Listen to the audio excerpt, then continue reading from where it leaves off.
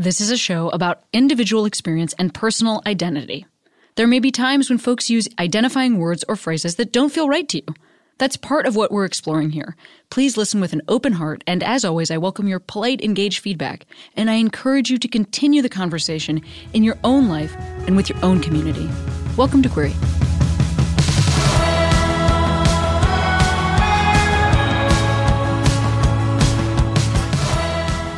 Hey Queeros, Cammie here. I'm recording this in the past, so I think that July 18th is still coming up. If so, see you at Dynasty Typewriter. If July 18th is in the past, God, wasn't that a great show? I'm so glad you were there. But August 26th and 27th are definitely in the future, which means you could still see me at the Bell House in Brooklyn. Hey, today on the show, we've got Daryn Carp and Liz Culley from the Scissoring Isn't A Thing podcast. I was on their show, and they're on this show. Please enjoy this wonderful episode. I've been feeling wrong, but I'm still holding on, darling. I know it's careless. All right. We're feeling strong. I mean, I did Pilates this morning, and I did not do those ab exercises that great. So no, technically not feeling strong, but feeling alive and alert. Well, I did an ab workout this morning, so Liz, I will compensate for you, and together we make one strong woman. Yeah, that's exactly. Right. It counts. Well, wonderful. I always have folks on the podcast introduce themselves. Would you introduce yourselves? I very rarely do it with two people, so this is stressful. Let's see. Okay. There was a big intake of air. You were ready to go. You knew how to do it. Take it away. Don't worry. We will field you with this with two people. Liz and I are good about this. But my name is Daryn Carp. I am the co-host with the lovely voice you're about to hear in a second of Scissoring Isn't A Thing podcast. I do a number of other jobs, but I go by she and her. But you can feel free to call me whatever you'd like. I'm not pronoun specific necessarily. And my name is Daryn Carp. Well, that was so lovely, Daryn. I'm Liz Culley. I'm also the co-host of Scissoring Isn't A Thing. I use she, her. I also have a number of other jobs. And I have a little dog named Ravioli who looks just like your dog, Cameron. So maybe we can have them meet at some time. That seems important. Do you think dogs get as excited about that as we do? I'm just realizing as you brought that up that I think for a human, one of the most exciting things is our dogs look alike. But I don't know that I've ever seen a dog respond with a similar amount of enthusiasm upon greeting a similar looking dog. Yeah, maybe I've just missed it. Well, I don't think it's like, so for instance, I still stare at what I think are queer women in the street. Like, hey, I see you. Like, I get really excited by it. Like I'm seeing somebody out in the wild, just like me. And I do not think my dog cares. She's also a COVID puppy. She just turned 1. And so she's a little like, ooh, people, ooh, dogs, ooh, not that into things. So to answer your question, no, I think it's just me that's incredibly excited when I see other little dogs that look like her. Not that into things is something I'm going to take on as a descriptor for myself. I never, it's just, that's like such a good, one of my exes used to put on her Instagram story being like, she's not a participator. And I was like, that's kind of accurate. Like, you're just like, not a participator. You know, I was just like, oh. Wowzers. I also want to get back before we get too far into chit chatting away. There's a couple follow-ups I have. Number one, what are all these other jobs? Oh, what are all these other jobs? Everybody's got 1,000 jobs. What are all these other jobs? Well, Cameron, if you remember the last time we had you on Scissoring Isn't A Thing, I was in this childhood bedroom that you guys were judging me for, which wasn't my bedroom in the first place. Yeah, no, you were into the teal, like seafoam comforter there. Creepy. It was a little creepy. But I'm back in New York in my apartment. If you can see from the sign behind me, I host a show for People TV called Reality Check. So I do that for 4 days a week. I also have 2 other podcasts. One isn't announced yet, but the other one they're both true crime. true crime podcast called Shaken and Disturbed. The other one isn't out yet, so I can't say. And then my other job is to be Andy Cohen's full-time assistant. I've been doing that for 10 years. I don't mean to break some news that might be difficult, but that's too many jobs. Yeah, no kidding. Also, can I just say that That's I did actually not, too many jobs. Hold on. Can I just say that I didn't know that you were launching yet another podcast? But good to know. Thanks for keeping me in the loop. It's true crime, and I couldn't announce it yet, so I'm in the middle of producing it right now. But I will say, I'm 33, and we kind of graduated during the financial crisis, and I did think that people my age kind of like tried to diversify their portfolio by having a number of jobs just in case one kind of fell through. But yes, I do understand your point. It feels like a lot of jobs. Yes. No, that's actually super interesting. So was that, during this 10 years that you've been working for Andy Cohen, have you always had other side gigs? Or is this like a new, like where does that fall? Have you ever, I guess my question is, have you ever just had one job? I haven't ever just had one job. Never. Have you? I have. I mean, listen, I started out as a waitress. That was one job. And then when I started out with Andy, I said, listen, you cannot be this high profile person's assistant and also have other things going on. And I was very green. I just graduated. So yeah, I had that as the only job I ever had for maybe 3 or 4 years. And then when I started to get more into the industry, I kind of started to pool my resources and get more and more gigs. Yeah, absolutely. Yeah. I don't know. I mean, I've never had just one job. So there was not a time when I was just like a server and not anything else. I was always doing day gigs and night gigs. So I understand what you're talking about. Maybe some of that is a function of like artness in my life, but yeah, we're a different age. So it's, the gig economy wasn't something people were talking about when I was graduating from school. People were like, go get jobs and they will support you, and then you'll retire after you buy a house, true, right? Which is affordable. Right. Exactly. Yeah. Exactly. Liz, what are your jobs? What are my jobs? I work at Condé Nast, which is a big publisher, Vogue, Vanity Fair, GQ, etc. Heard of them. And I oversee the entertainment sales vertical out of Los Angeles and FYC. And so for the folks that are listening that are in the industry, that's for your consideration, which is kind of like an interesting subset of entertainment marketing. It's campaigning for awards. And then wait, hang on a second. Hang on. I want to ask a couple follow-up questions. So you oversee the sales for your consideration campaigns for the magazines. Yes. That is digital your job. And well, that's one part of my job. And then the other part of my job is I oversee pretty much all the studios. So any advertising that they want to do in the magazine or print or events or custom content or white label. So like Disney, Hulu, Netflix, those are my clients. Stars, Showtime, everyone. And then that sounds like, hang on, that sounds like the kind of job where you get invited to lots of parties that are cocktail hours. Did I nail it? Yeah, constant invitations to rooftop venues. Yes. And I also sort of plan those too. Do you know what I mean? Plans them. Right. Yeah. Right. Sure. Yep. So yes, that. But I was you're a woman about town, Liz, is how I'd like to say. You're a woman on the town. Yeah. That's what it sounds like. Well, to be honest with you, I started as a writer and a producer for places like Vice, and I worked at MySpace back in the day. So I worked at all kind of grinding and also doing tons of other jobs as well. Like we've talked about the gig economy. I never just had one job. Even if I had a job, I always had kind of some other stuff. So I got into sales about 6-7 years ago, and I'm like, I like a cocktail party. I love to plan a party. So I do that. And then I sit on the board of a cannabis company, and we have a bunch of little companies underneath it. And so we think about ideas for that. I also am a full-time dog mom and a wife. Takes time. And we have this podcast, which wife doesn't count as job. Really? I will say no. I don't think it does. I think it's a separate thing. I run it counts a as I run a Cameron household? just demoted you, Liz. You got demoted now. That's what she did. She took a job away. Yeah. It's more so that all of that stuff, wife stuff, not running a household, that is a job.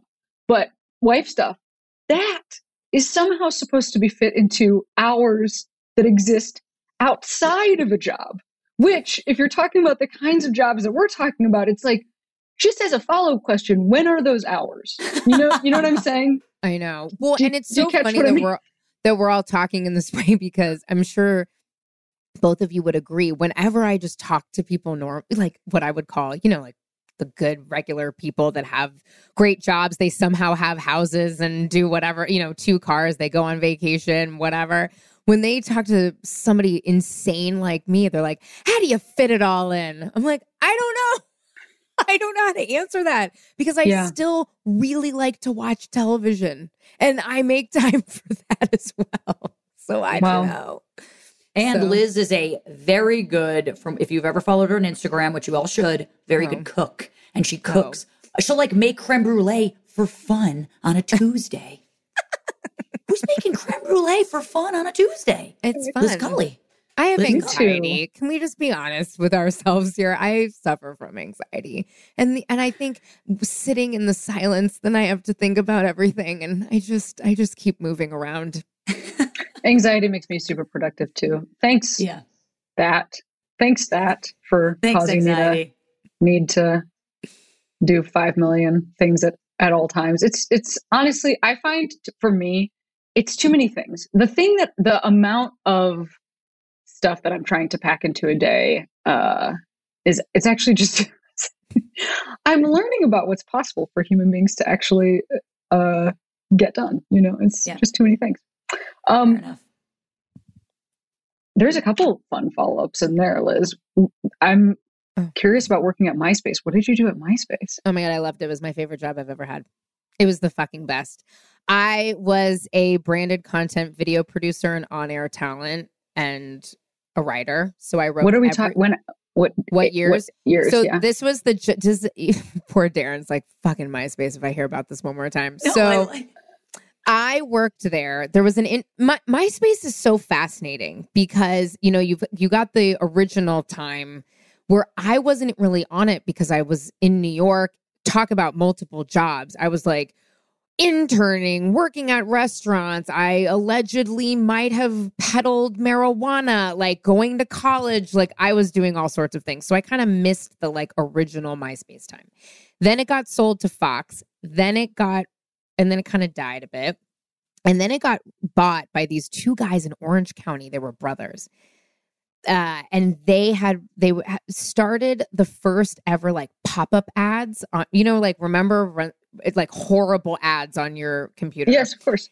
And they bought MySpace for God knows pennies on the dollar, and they brought in Justin Timberlake. And I was bartending on Sunset at a place called the Evely. And actually the woman who was producing our podcast at Embassy Row, this girl named Sarni, came in with Aziz Ansari. And they sit down at the bar, and I had no idea who he was. And I don't know, I was like talking shit or doing something, and she looked at me, she's like, why do you work at this bar? I'm like, well, I find that offensive, but okay, because I like money and I'm hungry. So this is where I work. And she said, I'm working at MySpace. And I thought they were like joking, She's like, do you want to come in for an interview? I'm like, what? You're crazy. I sent her a resume just because I'm like, this is fun. Like, let's see what's going to happen here. Like maybe I'll, it's like a Craigslist ad. Like who knows where this is going to go. And lo and behold, the head of content was this guy, Joseph Patel, who had worked at Vice, who I had known because I had written for Vice. I got hired. I did branded content. The budgets were unlimited. They had hired the most amazing people. I flew all over the country. Every famous person, Adele, Drake, Lady, like everyone was found on MySpace. So everyone said yes. I was able to like get money to do like Fortune Feimster, you probably know here in LA. We were friends. She hadn't really quite like broke yet. We were able to film one of her hours, which like, it was just the best. I had the most fun. I was the last person laid off. Oh my God. Yeah. You'd still be there if you. Oh my God. Yeah. I would. I had the fucking best time. I had my day job. I wrote about music all day. And then at night I would film people. Oh, it was great. Anyway, so fun. Oh my God. I mean, that's a whole other that's a whole other everything to talk about. When I first moved to LA, my like neighbor was just a dude who like stopped me on the street. We just like passed each other walking dogs. And then he stopped me on the street and he's like, I see you at UCB. I'm working at this like place that was BuzzFeed. And he was like, do you have any ideas for any videos ever? He's like part of the Try Guys. This dude is, and they have like a media empire based on them trying a bunch of things. But anyway, the Try Guys. This guy, Keith, he was my neighbor and yes. So I went into BuzzFeed, honestly, like when it was like, I think it was like one of the first weeks that they had moved into a new building in Hollywood, right near Amoeba Records, or where Amoeba Records used to be. And they had like this huge airplane hangar space and like all of it, the like open concept, and everybody's like sitting on bouncy balls and they're like, what do you want to make? And then we made like a bunch of videos called Ask a Lesbian. Anyway, it just is to say that it was sort of like, I feel like I had the experience of seeing like the first week where they were like, we have so much money and not the people weren't making a lot of money, but like the company was like, we have blown up yesterday. We don't know what to do yet. Like we'll do anything. And all of the people who worked there were 22 and like ready to work 75,000 hours a week. Some of this ended up being really bad. They had to like fix their labor practices. But it's just reminding me what you're talking about is, you know, as we've like switched from, as social media changed the television landscape and we switched from like studios that have all the power to then like streamers that are now, you know, essentially just recreating television. Like for a minute, it was like, wow, TV's going to be so different. Now it's like, no, there's like channels. They're just called like platforms. It's like the same. We like disassembled all of it and then recreated it. And that's just happened in the last like 10 years. And so it's just been a really funny time to do anything. That's what I'm thinking of as you're talking. Just anybody 100%. Being like, well, we're on our way out. So do you want to make like a bunch of videos with Drake? Like, is that, you know, helpful? Like maybe we'll stay in the game with that, you know, and just having no idea what was going to happen next. Yeah. It's nuts. That's exactly right. Yeah. All right. So I'm looking at the time. How far along are we talking? Well, we talked a little bit about our origin stories. And how do you two know each other? Daryn, I've been talking a lot. Take it away. Liz and I met through that producer that judged her for being a bartender, Sarnie. And it was actually one of those things, Cameron, I'm sure you can relate on this, but it's one of those things where it's like, Sarnie at least came up to me and was like, hey, you know, I have this bisexual friend Liz, and I think you guys would really get along. And the first thing I was like, there's no way she's called me bisexual. She definitely did. She was like, she's gay. I think she said she's gay because you're married to a woman. So like that was like Sarnie's like language about it. And truth be told, Liz is fine being called a lesbian. Like we've had this conversation before where it's like, you know, I brought up your story, Cameron, of like coming out in the bagel store. And I'm like, Liz has to come out like kind of, even as a bisexual, like you have to kind of come out as not being gay and then also not being straight. So it's like two kind of layers to it. But anyway, when Sarnie was like, I have a gay friend, Liz, I was like, are you just setting us, not romantically, because Liz was married at the time, still is. No, and I was in a relationship, engaged. And she was like, I said, are you just introducing us because like we're both gay? Because like not every gay person likes every other gay person. Like that's not a talking point as much as you think it probably would be. And she was like, no. Like you guys have I think you guys will get along very well. And I could see you guys collaborating. So we were both like, fine. I was in LA. We met at Cicconi's, I think it was. And we were like, let's have lunch. And literally, I think I introduced myself. I was like, hey, Liz, I'm Daryn. And I grabbed Liz's hands immediately because Liz is into nail art. Okay. She has like really long nails. Okay. They're not and this is that long. This is short compared to what I've seen on you. Like you could be Jackie Joyner Kersey sometimes with your nails. Okay. Like she could scratch me from 3,000 miles away with her nails. Right. And I said to her, again, did not know this person from a hole in the wall. I said, you can't be a lesbian because like, with long nails. I was like, this can't be right.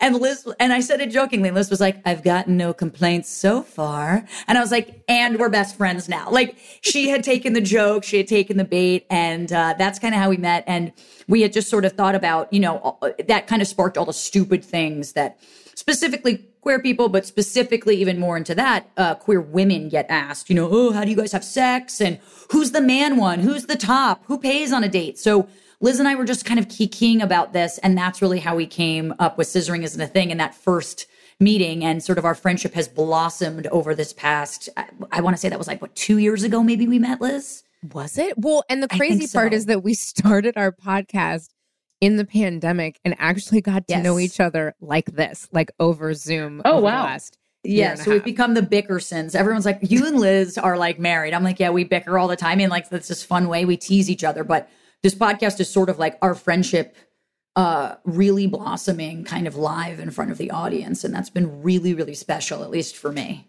And it's been special for me, Daryn. Don't say it like Liz, that. You don't compliment me enough. I don't know. Yes, I do. Wow, I can't believe you guys are ending the show right now. Daryn, I'm curious. Yes. I'm curious about, and I'm like, this is your boss. I know you're not going to say terrible shit or anything like that. I'm not trying to dig for some dirt, but okay. I'm curious because, and I've had like a shit ton of, whenever I have like a cis gay dude on the podcast, like kind of invariably, we talk about how like, not all the time, but it does sometimes come up how like lesbians and cis gay dudes are like, we're not the same community. Like in my experience, it's not like, but I don't know, Daryn, I don't know what your part of, the queer community is like. I mean, the one thing that is also true is that my spouse actually is friends with like a shit ton of gay cis dudes. When I first met her, I was like, who are your friends? And it's like, it's just like everybody's in a tank top with like muscles coming out. And I was like, top. These men, totally. This is your friends, but those are her friends. And I think I feel really intimidated around gay dudes. I just do, like, they really intimidate me. So I'm curious, especially because, you have this podcast that's like about identity or exploring identity, what that experience has been like working like with like prototypical gay man, like one of the gay men presidents. I would say television. I used to go on tour with Anderson Cooper and Andy Cohen. So I'm kind of in this cis gay man like realm here. And I know a lot of them. I will say before I started working at Bravo, I never had I had kind of a group of queer women. And I had some of my gay guy friends, but not a lot. And when I started with Andy, I was still only recently out maybe for like 3 years, and I had a girlfriend. And so it was just very, very, very professional. I mean, once I will say that in my interview with Andy, I did say that I was gay because I actually thought that would help me. And I think it did. Like, it was kind of like, sure, you're in your lane, I'm in my lane. We won't have any sort of tension there. We can kind of kiki and joke. And I think that did honestly help me. Once I started working for him and then Watch What Happens Live and then at Bravo, which is literally like the gay mecca. I mean, it is just, that is what it is, especially for cis gay men. I got exposed to a lot more gay men, cis gay men, and have become friends with them a lot more. But I will say that part of my experience, and not with Andy because he's very respectful, although Andy and I have had these conversations, I do find there's a lot of misogyny with gay men and women. Especially for me, like I've talked about this with Liz a little bit, that sometimes like the meanest things I've ever been said to me have come from gay men. And they'll be like, how do you get women dressed like that? Or, I can't believe you're walking out with that shoe or something like that. And I'm like, why do you care what I'm dressed like? I don't have any I'm not judging you. And there is a lot of misogyny. And Andy and I have actually had long conversations about it because he was like, is this true? Do you find that for the most part, obviously there's exceptions to the rule, but for the most part, do you find that gay men aren't really accepting of lesbians? And I was like, yeah, I do think that. Yeah. And I do find that to be my experience for the most part. Obviously there's exceptions, but as a whole, certainly in New York City, like you go to the West Side, it's all gay men shirtless with the crop tops everywhere. And then like the queer girls kind of have their place in Brooklyn now. Like we've kind of been ousted of Manhattan and now we're in Brooklyn and pockets of Queens. So I do find that there's not a lot of overlap between us. I'm cool with anybody that's cool with me. That's how I view it. Yeah, I guess I'm curious if that has impacted your, comfort at work. Even just just having had these experiences, and then you walk in and you're like, oh no, the gay mecca. I wonder Right. if is this ever on your mind? Are you ever feeling self-conscious? The reason I actually feel self-conscious has nothing to do with my sexuality. The reason I feel self-conscious sometimes is because I can't tell who's being nice to me to get to Andy or who genuinely likes me. And That's there really is that. That makes sense. And so there's sort of that level of when I introduce myself to, let's say, a random group of cis gay men, and they find out eventually what I do. Why am I all of a sudden more interesting to you? That worries me a little bit, and I get very self-conscious about it because I can't tell who wants access to him. In terms of work, I've actually found that my sexuality really empowers me. I don't actually mind being the only gay woman in the room. I think that sometimes it's interesting that there's not more of us where I work. I'm literally one of the only lesbians that I know at Bravo. And certainly there's not a lot of lesbian on-air talent at Bravo, which I have brought to them before. But I don't mind it. It gives me sort of this empowered feeling in a lot of ways. It's never made me uncomfortable except when I just can't trust a connection, specifically with some cisgender gay men, because I can't tell if they like me for me. Which I know what you're thinking. How can anyone not like me? But it's true. A great point. It's a great point. There are a lot of people that don't, let me tell you. Liz, I know that you were talking about this when I was on your show, and it's it's been a little bit referenced already. I think for the sort of prototypical queer woman that is clockable on the street, I might fall in that category. 100 I might also confuse my neighbors. There was my neighbors. My neighbor was they have a little kid, and the grandfather was out there and was like, let's go say hi to that nice young man. I just went inside. I couldn't even deal with it. I literally was like, I didn't even say anything. I just turned around quietly. Yep, I did. Yeah, Yep. I love it. But I'm curious about, well, especially now that you do this show again, that sort of foregrounds sexuality and sexual identity. And I know that you also identify as bi. So yes, right. There's a couple different things going on there, but how does that play in your, not with your friends, but you're at a bar, someone's asking you what you do. You say, whatever. Are you shocking the shit out of people? I'm always shocking the shit out of people. Liz really wants to be invited to dyke parties, and she's never invited because no one, and she just wants to be invited to them, and she just she never gets the chance, right, Liz? I'm pretty ousted. I feel there's a lot. Sometimes some of them you can invite yourself. You just gotta go to Divorce, which is a dance party here in LA, or gay astrology. You gotta go there. I've been to gay astrology. They're just free. I mean, not free, but open. And some of them have a cover charge. But then here's what happens. Tell me. No one talks to me. And it's been happening for, how old am I? Jesus, I'm turning 36 this week. This has been happening Happy birthday. Oh my God, thanks, Cancer. See, I have a lot of emotions. See, that's a problem. I'm very sensitive. But this has been, I've lived in LA for 10 plus years. This has been happening the whole time I lived I used to go to Booby Trap. I used to go to there was a party called Finger Bang, which was really gnarly at Foo Bar, which I would go to. I mean, I've really put myself out there, I would just like to say. And it really, I know a couple of folks, we know each other. We'll say hi. They come around. It depends on where I work. Sometimes they'll want a little feature in a magazine, which I always, no matter what, I actually don't hold grudges in that way. I will always try to hook somebody up. That's Liz Culley, number one. Most people, I would say, behind my back will tell you that. But nobody's talking to me at these parties. I'm just sitting there. I think people think I got lost. Like I said on the show, I think they're like, wait, does she think this is the Brentwood Country Mart? Because it's not. And it's fine. And It's been I don't know what to do. I mean, I married a woman. I feel like that was a really large gesture of letting y'all know that I'm not straight. And I do not feel straight in any capacity whatsoever. And I think the identification for bi for me is the reality of it is like, and Daryn will tell you, like, I get crushes on everyone. I can't help it.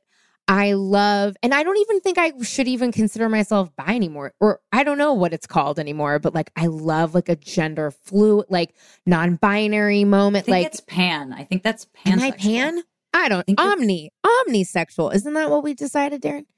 Anyway, clearly we don't care around this joint. I just like, but I keep doing it because I think that there is bi erasure. I think people don't talk about it. I think there's a lot of bisexual women that are married to men, and then therefore bisexuality is sort of like seen as the sexualization of women, which it's not for me. I mean, it can be, hey.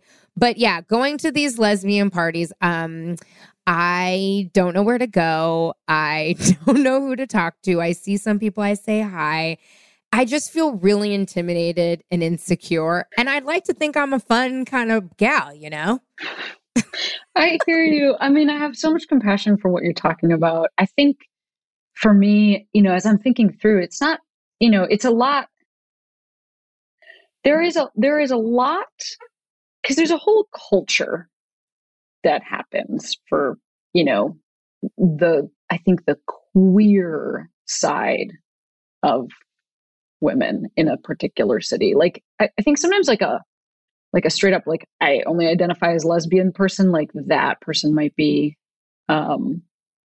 like a sports lesbian. Like that's one thing. Thanks, like, Cameron. I like, play a lot of, like, you know, I'm a sports lesbian. I do a lot, but then for this like sort of queer thing that I think you're talking about, which is sort of this like community oriented, something where you'd be invited to something. There's a lot that goes into that. Because it's not just how you look, it's also like where you live, what kind of car you drive, if you drive a car, or like, actually don't drive a car, I ride a bicycle, because like that's like cueing somebody or something. Or then obviously things like race play into this hugely. Sure. You know, there are so many different factors. And, you know, if you, like, because I think you live on the west. You don't have to be more. Do you live on the west side? I don't. Where do you live? No, I don't. I live by the Grove. I used to live in West Hollywood forever, and then I think of the Grove as the west side. That's west side. It is the west side. It is the west side. No, it is not. It's actually called Mid City, y'all. But no, it does matter because I'm right. I don't want to hear her. Please don't hear her. This is wrong. I don't want to go to the Abbey because it's straight people and gay men, right? So like, I'm not going to go there. I think what's been difficult for me personally is that I never felt comfortable in like straight clubs and when I was younger. Like, who the fuck clubs now? Like, not me. They're not this girl. I did get invited to a lesbian party tonight, but it starts at 9:00 on a weekday. Like, what am I supposed to do with my dog? It's Thursday. I know, but like, oh, fuck. You know what I mean? So anyway, I did get invited tonight, and I think I'm going to go. But my point is that I never felt great in straight bars because I'm like, oh, God, I'm like not one of these fucking gen pop fools. And then I really go to the cool, like primarily queer female parties, like whatever, and they just don't talk to me. So I don't really know where to go. So I don't. We'll have to have an offline conversation. Thank you. I want invited. I'm a sports lesbian. I want to be there. Yeah. I mean, give me that. Come on. Absolutely. Include me. Oh God. People are going to think I'm such a nerd. But Daryn, wait, you're in New York right now. Yeah. Yes.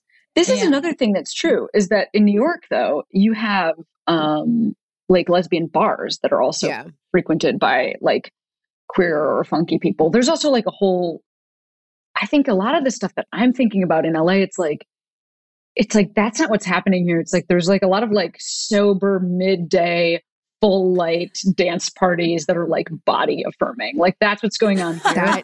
And so that's very different than New York. Like when you say like that starts at 9 p.m., you're like, that it's a Thursday, but like that makes sense to a New Yorker. I think for an Angelino, it's like but I have to be up at 6 to go deal with my skin in some way, like whatever it is. Like, it's like, just a really different cultural thing. You're like, if I start my skin at 6, I'm not going to be done until 6 the following day. So it's a whole thing. Yeah, exactly. So, but I do think that like this stuff is really complicated. I will say what we're talking about here, I travel so much for work, and we are also in positions of like massive privilege because we live in the cities that we live in, because there are also a ton of people, who live in smaller towns, and like maybe there's a really cool bar that everybody goes to, or maybe there's like a rec sports league that everybody's a part of. This is what I hear anecdotally, or like maybe Cameron Esposito is coming to town, so you just all show up there, like and meet in the lobby. But it is, I think, some of this queuing and finding each other is part of what's going on for all of us, and I think maybe like way less if you live in a huge metropolis, and also way less if you're like following the very strict set of cues that we all decided mean something specific, like undercuts and an East Side address. It's like there's a very specific set of cues, and I think a lot of people can relate to that. Somebody if asked me yesterday miss it if for whatever reason. Somebody asked me yesterday, a straight guy, which is fine, straight cis guy. Did I work with? I don't know. Probably a client. And he's like, oh, and I said something about my wife. And he's like, oh, do you call her your wife or your partner? And I wanted to be like, no, I have to say wife, because I can't say girlfriend, can't say partner. Everyone will think it's my friend. I have to like choose. And I think again, we talk about how important visibility is, right? But I think it is important for me to say that over and over. Well, because no one will believe me and they don't know what I'm talking about. But also because I'm like, have to be so clear, because I'm like, no, I like matter.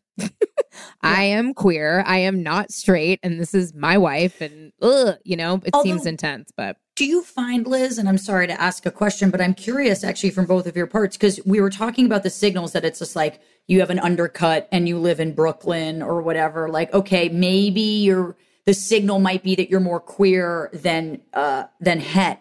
But for me, if I hear someone describe their partner, that to me is like a signal of maybe more queer than heterosexual. Is that not the way for you guys? I think that has evolved a lot. It's like funny. So it's the last couple of years. There's been like a huge, I don't know what is going on. Well, actually, this is my theory. I do actually have a theory. Tell me. I'm curious. When marriage equality was going to happen, and then some people were like, marriage will be ruined forever. Yeah. I think we sort of did do that, the smallest amount, because I think straight people were positively affected by some of our culture, like bleeding out a little bit. So it's not just like, once we were in this thing and like our relationships were just as valid as theirs, I think that something did change, and straight people, like, I just have noticed a very specific change in how people talk. I've heard people use the word partner. I would say with an uptick of 5,000%. Like, it just seems like, I agree. It is like such a big change. I hear that. Another thing that's happening is this like huge change in birth rate stuff. And a lot of that is access to contraception and family planning, those things being more available. But then also during this time, the Republican Party has been like is intentionally trying to chip away at that. Education also matters massively. But I think that the way in which marriage equality actually affects like equality between the sexes, because then there isn't like a finite job. Also, another thing that happened is that women had more access to work because our parents' generation were able to go to college. And so then we grew up with parents that some of us that as second generation, or even I'm actually a third generation woman in my family to go to college. So that's anyway, cool. All of these things, but one of them is us. One of them, one part of this, I think, is us. And I think we've really, I don't know. I look at like my sister's relationships, and it seems like things have gotten better in what they think is possible. And anyway, so the It Gets Better project should really be aimed at straight people to tell them their lives got better because of us.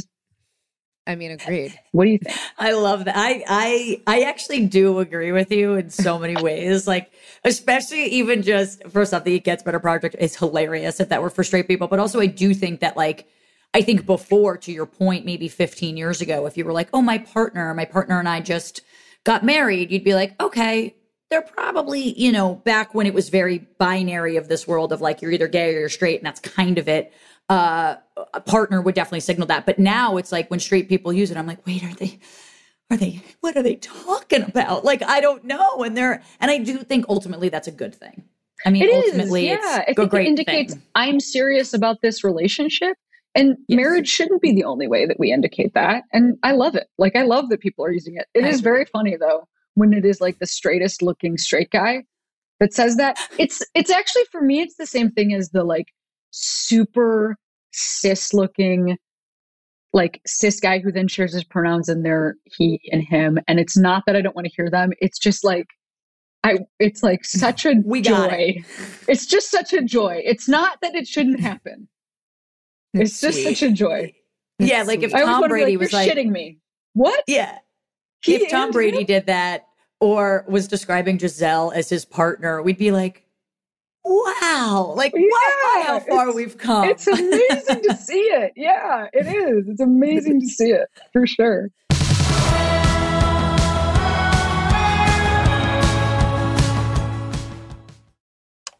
Back for another game. You know it. What's going on? Just one more week till Max Fun Drive.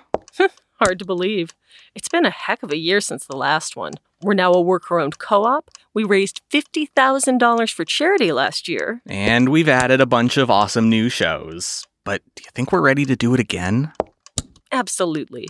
Lovely new gifts are lined up. The episodes will be amazing. And wait till everyone hears the bonus content. Yeah, plus they know to go to MaximumFun.org/newsletter, so they're getting all the news. Oh, like that meetup day is on Thursday, March 21st. Then what's bothering you? Me? Oh, nothing. We're all set for Max Fun Drive to start on Monday, March 18th. I just didn't want you to see this coming. Check. What? Hang on.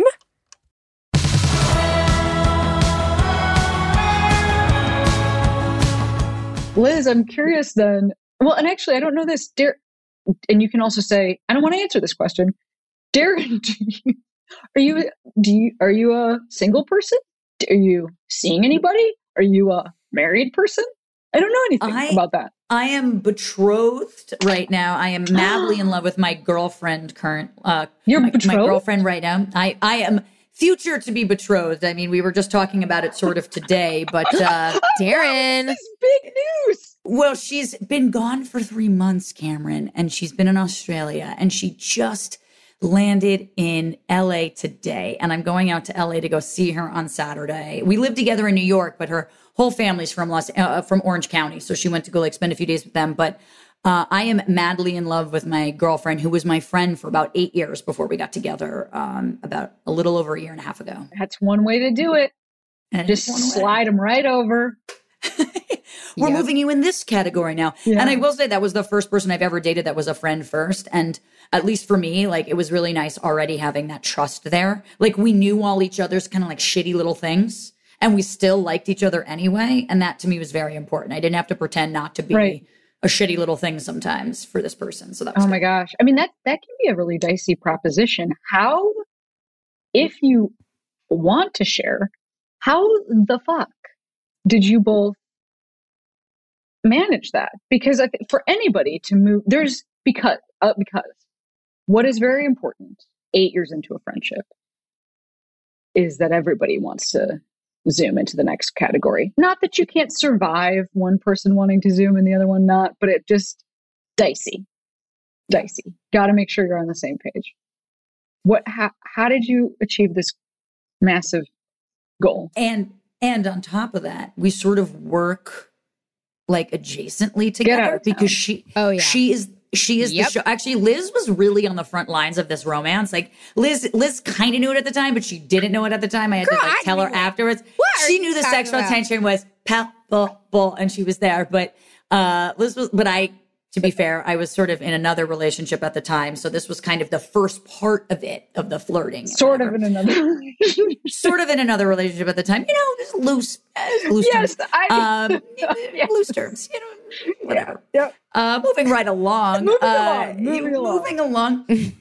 You know, I always sort of she's 10 years older than me. And so I always kind of thought she's more successful because she's 10 years older than me. And so because she's show runs our biggest show on Bravo. She is like the best executive producer in the reality game biz. Show on Bravo? Below Deck Mediterranean, which is a yachting show, actually. Wait, So, what did you say? Wait, what? Below Deck Mediterranean. Below Deck, Yes. Mediterranean? Yes. Yes. So not just Below Deck, but Below Deck. Below Deck I Mediterranean. don't know what this show is. I need it's- to know what this show is. It sounds... It's great. Is it- and the wait, can captain I- is a lesbian. The captain's a lesbian. Oh my God. I've never heard of this. I have no concept what it's about. Could I guess? Is Yeah, it, Please. so Actually, yes, guess. okay. So it's like the crew of a small vessel. It's a reality TV show that follows the lives of a crew. Like it's not a cruise ship. It's a smaller vessel.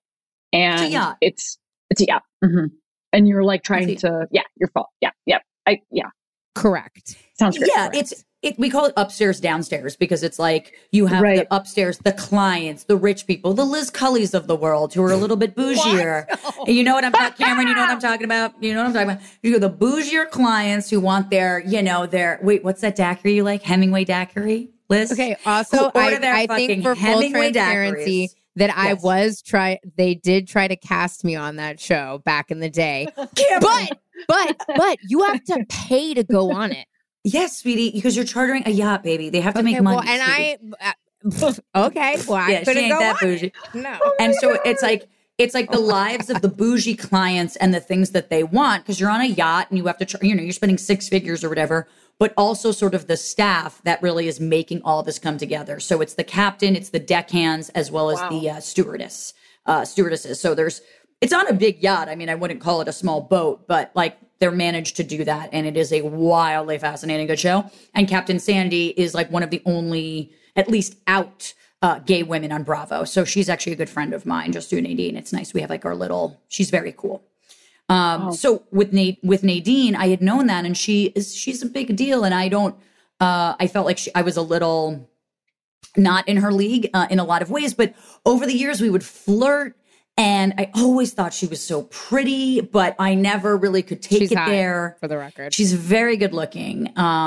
She's just this Iranian like goddess, Cameron. She's a goddess. And then one day, like we were kind of talking and I don't even remember what we were talking about, but I just said, "Can I kiss you?" I was a little inebriated, which helped me. I was a little inebriated, allegedly. And I said, "Can I kiss you?" Which I never do. I have no game. I don't pick up girls at bars. Like, I'm just not good at that. And she was like, "Yes." And I kissed her and it was the best kiss we both ever had. And we like sort of turned back from each other in that movie moment. And we were like, we can't go back now. We're in this. Like you and I are meant to be, like we are in this for the long haul. And we've been together ever since. Wow. Well, I mean, I can't wait till that also is a subplot of Below Deck, Mediterranean. Well, the best part I can't wait to watch was that show. one of the higher ups, like the president of Bravo, when she found out about Nadine Nadine is her name, she emailed me like a bunch of stuff. This is like the president of my network. Like this is like Andy's boss.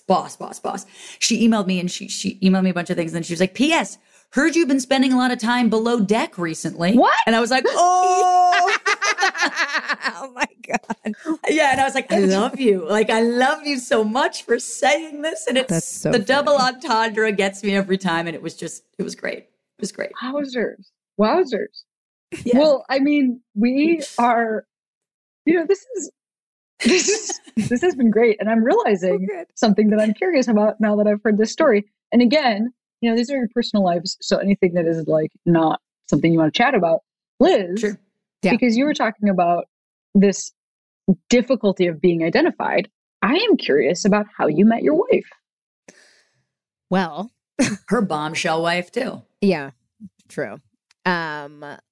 I used to host the Santa Monica Twilight concert series. Do you sort of remember that at all? I have no idea what that is, but it does sound great. It was great. So for a couple of years on Thursday nights, the Santa Monica Pier, the entire pier would be taken over, and there was a huge stage, and it was live musicians. It always comes back to MySpace, and MySpace was the music presenter, and I was the MC host, right? And which is laughable. I was like, it was like 200,000. It was like bonkers. It was crazy. I would just get up there and be like, oh my, what am I even saying? So I was hosting it.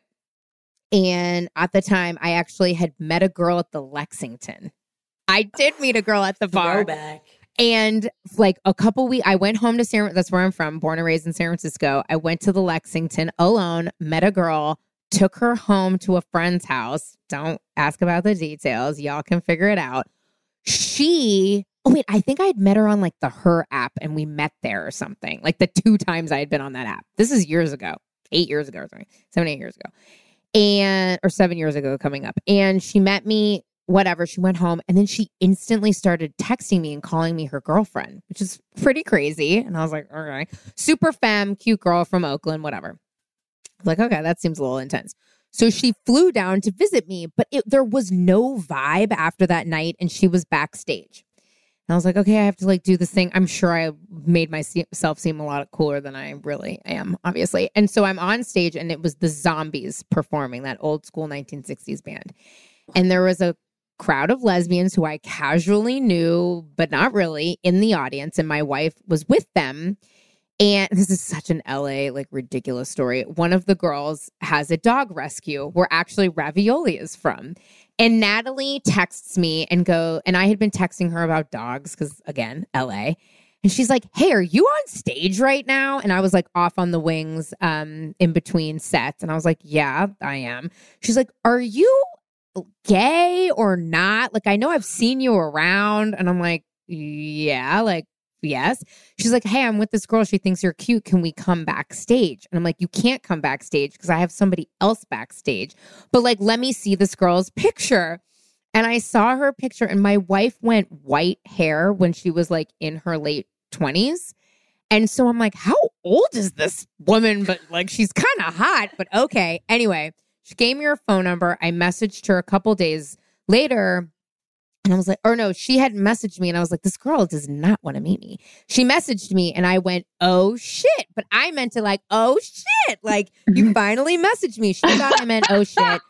She didn't want to meet me. Shit. Oh my, yeah, exactly. Oh my God. We met each other. I was flying out the night. We finally met like that week. We went to Jones, which is like on Santa Monica, this restaurant. And she didn't eat, which was so weird. And I ate an entire pasta, like spaghetti pasta in front of her. And then we sat in the Pleasure Chest parking lot talking, because it was the only open parking lot, watching sex workers get in and out of cars on Santa Monica, like making sure they were cool, watching them get back and forth. We talked till 3 a.m. I got on a plane, and like we've literally been together ever since. And that is how we met. Wow. Also, bold move on Rachel's part. Rachel's her partner. Bold move on Rachel's part to be like, yo, go up to this girl, tell her I think that she's hot, and see if we can get backstage. Like, not only did she get to flirt with you without actually flirting with you, but she asked her friend to go up to you to try and get backstage. That's kind of a baller move. Also, wait, Daryn, you know Rachel. Rachel doesn't give a shit about being backstage. Yeah. No, I know, but I just like that she was like, I like that she was just like, go, girl, like, do the work for me. You know what I mean? Like, Rachel's like, work smarter, not harder. You know what I mean? Rachel's just smart. That's Rachel. That's Rachel. So anyway, that's how we met. And we got married a year and a half ago, and here we are. Wait a minute. Hang on a second. A year and a half ago was when? 2019. Yeah. Oh, okay. What month? October. Okay. All right. Almost 2 years ago. A little bit. Yeah. A little bit of a little bit. And I proposed as well, just to really break down those, norms. And I did in a terrible way, but you'll have to have us back on the show. That was like, that was also a harrowing experience for you. I remember you telling me that. That was harrowing. It was like, I couldn't think of words. Yeah. it was exact. Like after it happened, she's like, I don't understand why you didn't talk to me first about, like, it was that bad. I basically threatened to sue her if she said no. It was so strange. You can do let's see, we've got, you got like 2 minutes? Yeah. I'll give it to you. All right. So who doesn't want to get engaged under duress? Am I right, Liz? Yeah. Who doesn't want to get sure. engaged where their life sure. is threatened? So we had been approaching 5 years, and I was like, you know what? You really robbed me of like the last years of my metabolism. So like, we're either going to do this or we're not, you know, like we've been through a lot together. So I decided she loves baby elephants. And so I was like, okay, why don't you have no idea where the story is going? No, but I like that that's where it started. Well, I was Yeah, like, right, exactly. what does she love more than me? Potentially is like baby elephants. Got it. So I'm like, why don't we go to Thailand and, you know, go on a big trip and go see baby elephants together? Yep. So you following? Classic. Yeah, you didn't All right. know that my personality was going to be like this probably, but here we are. So I'm like, okay, great idea. We're at her parents' house in Pennsylvania. I like give her like a couple of books for Thailand, and she looks at me and she's such a planner, you know, she's a therapist. So she's like, what is this? I'm like, I'm taking you to Thailand. No one in the living room cares. No one says a thing. I'm thinking this is like the biggest thing in the world. She looks at me and she's like, well, you didn't consult me about the times. I'm like, well, I looked in your schedule. Like, I think this is gonna be fine. It's like 8 days. I had planned everything like down to a fucking T. I was like, God, wow, this is really not going that great. So we get to Thailand, we do all these amazing things. We go to Chiang Mai, where there's a lot of elephant sanctuaries. And for her, like her biggest thing, which it should be, I mean, not to impose my own personal beliefs, but y'all, if they let you ride the elephants, don't go to that place. That is not cool. You should not ride on an elephant. Don't do it. But the problem is if you go to a sanctuary, Cameron, it is really fucking sad. And I didn't know that. So I had planned on proposing to her at the elephant sanctuary. So I told the hotel, like, put rose petals in the room, get the champagne going, because when we get back, it's going to be on and popping. Well, guess what? They put you in the van and they start showing you animal abuse videos. We are sobbing, crying. We get to the elephant sanctuary and they're like, this is TT, and TT is blind because of flash photography from the circus. This is like, you know, Bobo, who hasn't left this one spot because her best friend died and she doesn't have a foot from a landmine. And we're like, oh my God. So I'm texting my friends, like WhatsApp. I'm like, abort Mish. So Nothing anyway, says love like a 3-legged elephant. Baby elephant, right? Jesus, so it was Jesus. just a mess. We're crying the whole day. We get back. I run to the hotel. I'm like, abort, like get it up. You know, these lovely Thai people are like, what the fuck is going on here? Anyway, so every leg of the trip, I basically just kept like being a wuss and not doing it. And it was the final night before we leave. And I'm going to spare you many, many details. Obviously, I like to tell a tale.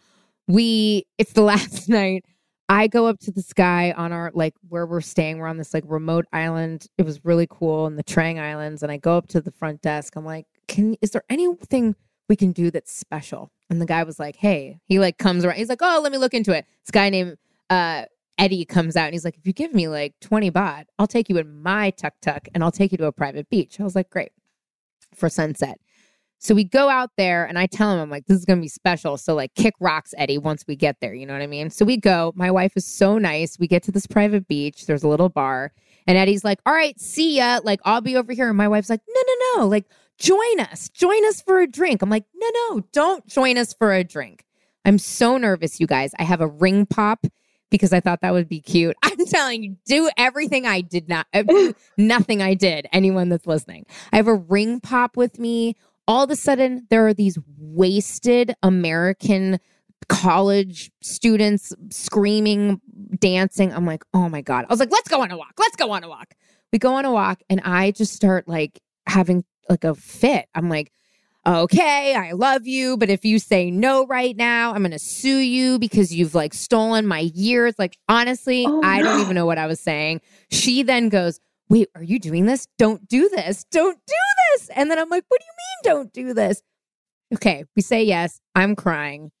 These kids, I walk up to them asking them to take pictures of us. I'm like, yeah, we've just gotten engaged. They're like, can you take pictures of us first? We want to do our sorority squat and our like pyramid where we all get on each other's bodies. So there we are, sobbing, taking pictures of kids. Anyway, that was that. Long story short, Rachel's been in therapy ever since and is continuing on her therapy journey since her like wife she passed away. as a therapist. should be, actually. Yes. Therapists are, Yes, right. if Yes. anybody needs All right, therapy, it's therapist. And that's just true. Anyway, Yeah. so feel free Y'all to cut too. that out. Here's what I'm going to say. I'm going to wrap us up and send us on our way. Can both of you shout out a queero, which is a person, place, or thing that made you feel that you can be who you are today? God, Liz, go ahead. You go jerk. first. Daryn. You jerk alert. Cameron, you like that? You like that little move? You like that little move? Not making you sound so lame. Rachel just screaming from the back. You're making me sound so lame. Okay. A person, place, or thing that made me feel like I could be queer. Margaret Cho, the first time I ever saw her in San Francisco when I was like just a wee little thing, I was like, I don't know if it made me feel I just wanted to be that. I wanted to be that funny and that cool and that free. And yeah, Margaret Cho.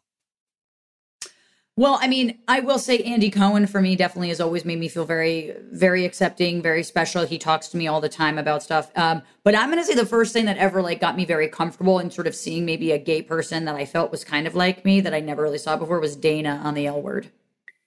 Boy, Which do we tragic. not spend enough time, the three of us, talking about Erin Daniels. But on this podcast today, we didn't. And I'm agree. obsessed with her and I love her and I give it up to Erin Daniels, but Yeah. Dana. I know. One time I forever. was standing Yes. behind. There's many people that I've met that I was very excited to meet. And then there's a moment where you're like, I'm not going to bother this person. And one of that was I was standing behind Erin Daniels, just waiting to get pizza once. Just like she knows you're there. There's no chance that there's no chance that she doesn't spot my She knows. button down to ass and is like, oh, I wonder if this person is familiar with my work. You know, just eyes forward. Not even, but Eyes on the but prize. yeah, we both knew.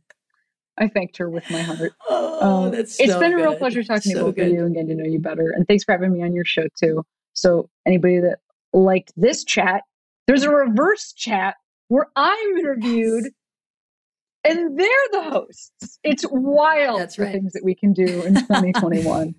All right, you two. Well, thank you so much. And Thank you for having us, Yeah. Cameron. We really you appreciate bet. it.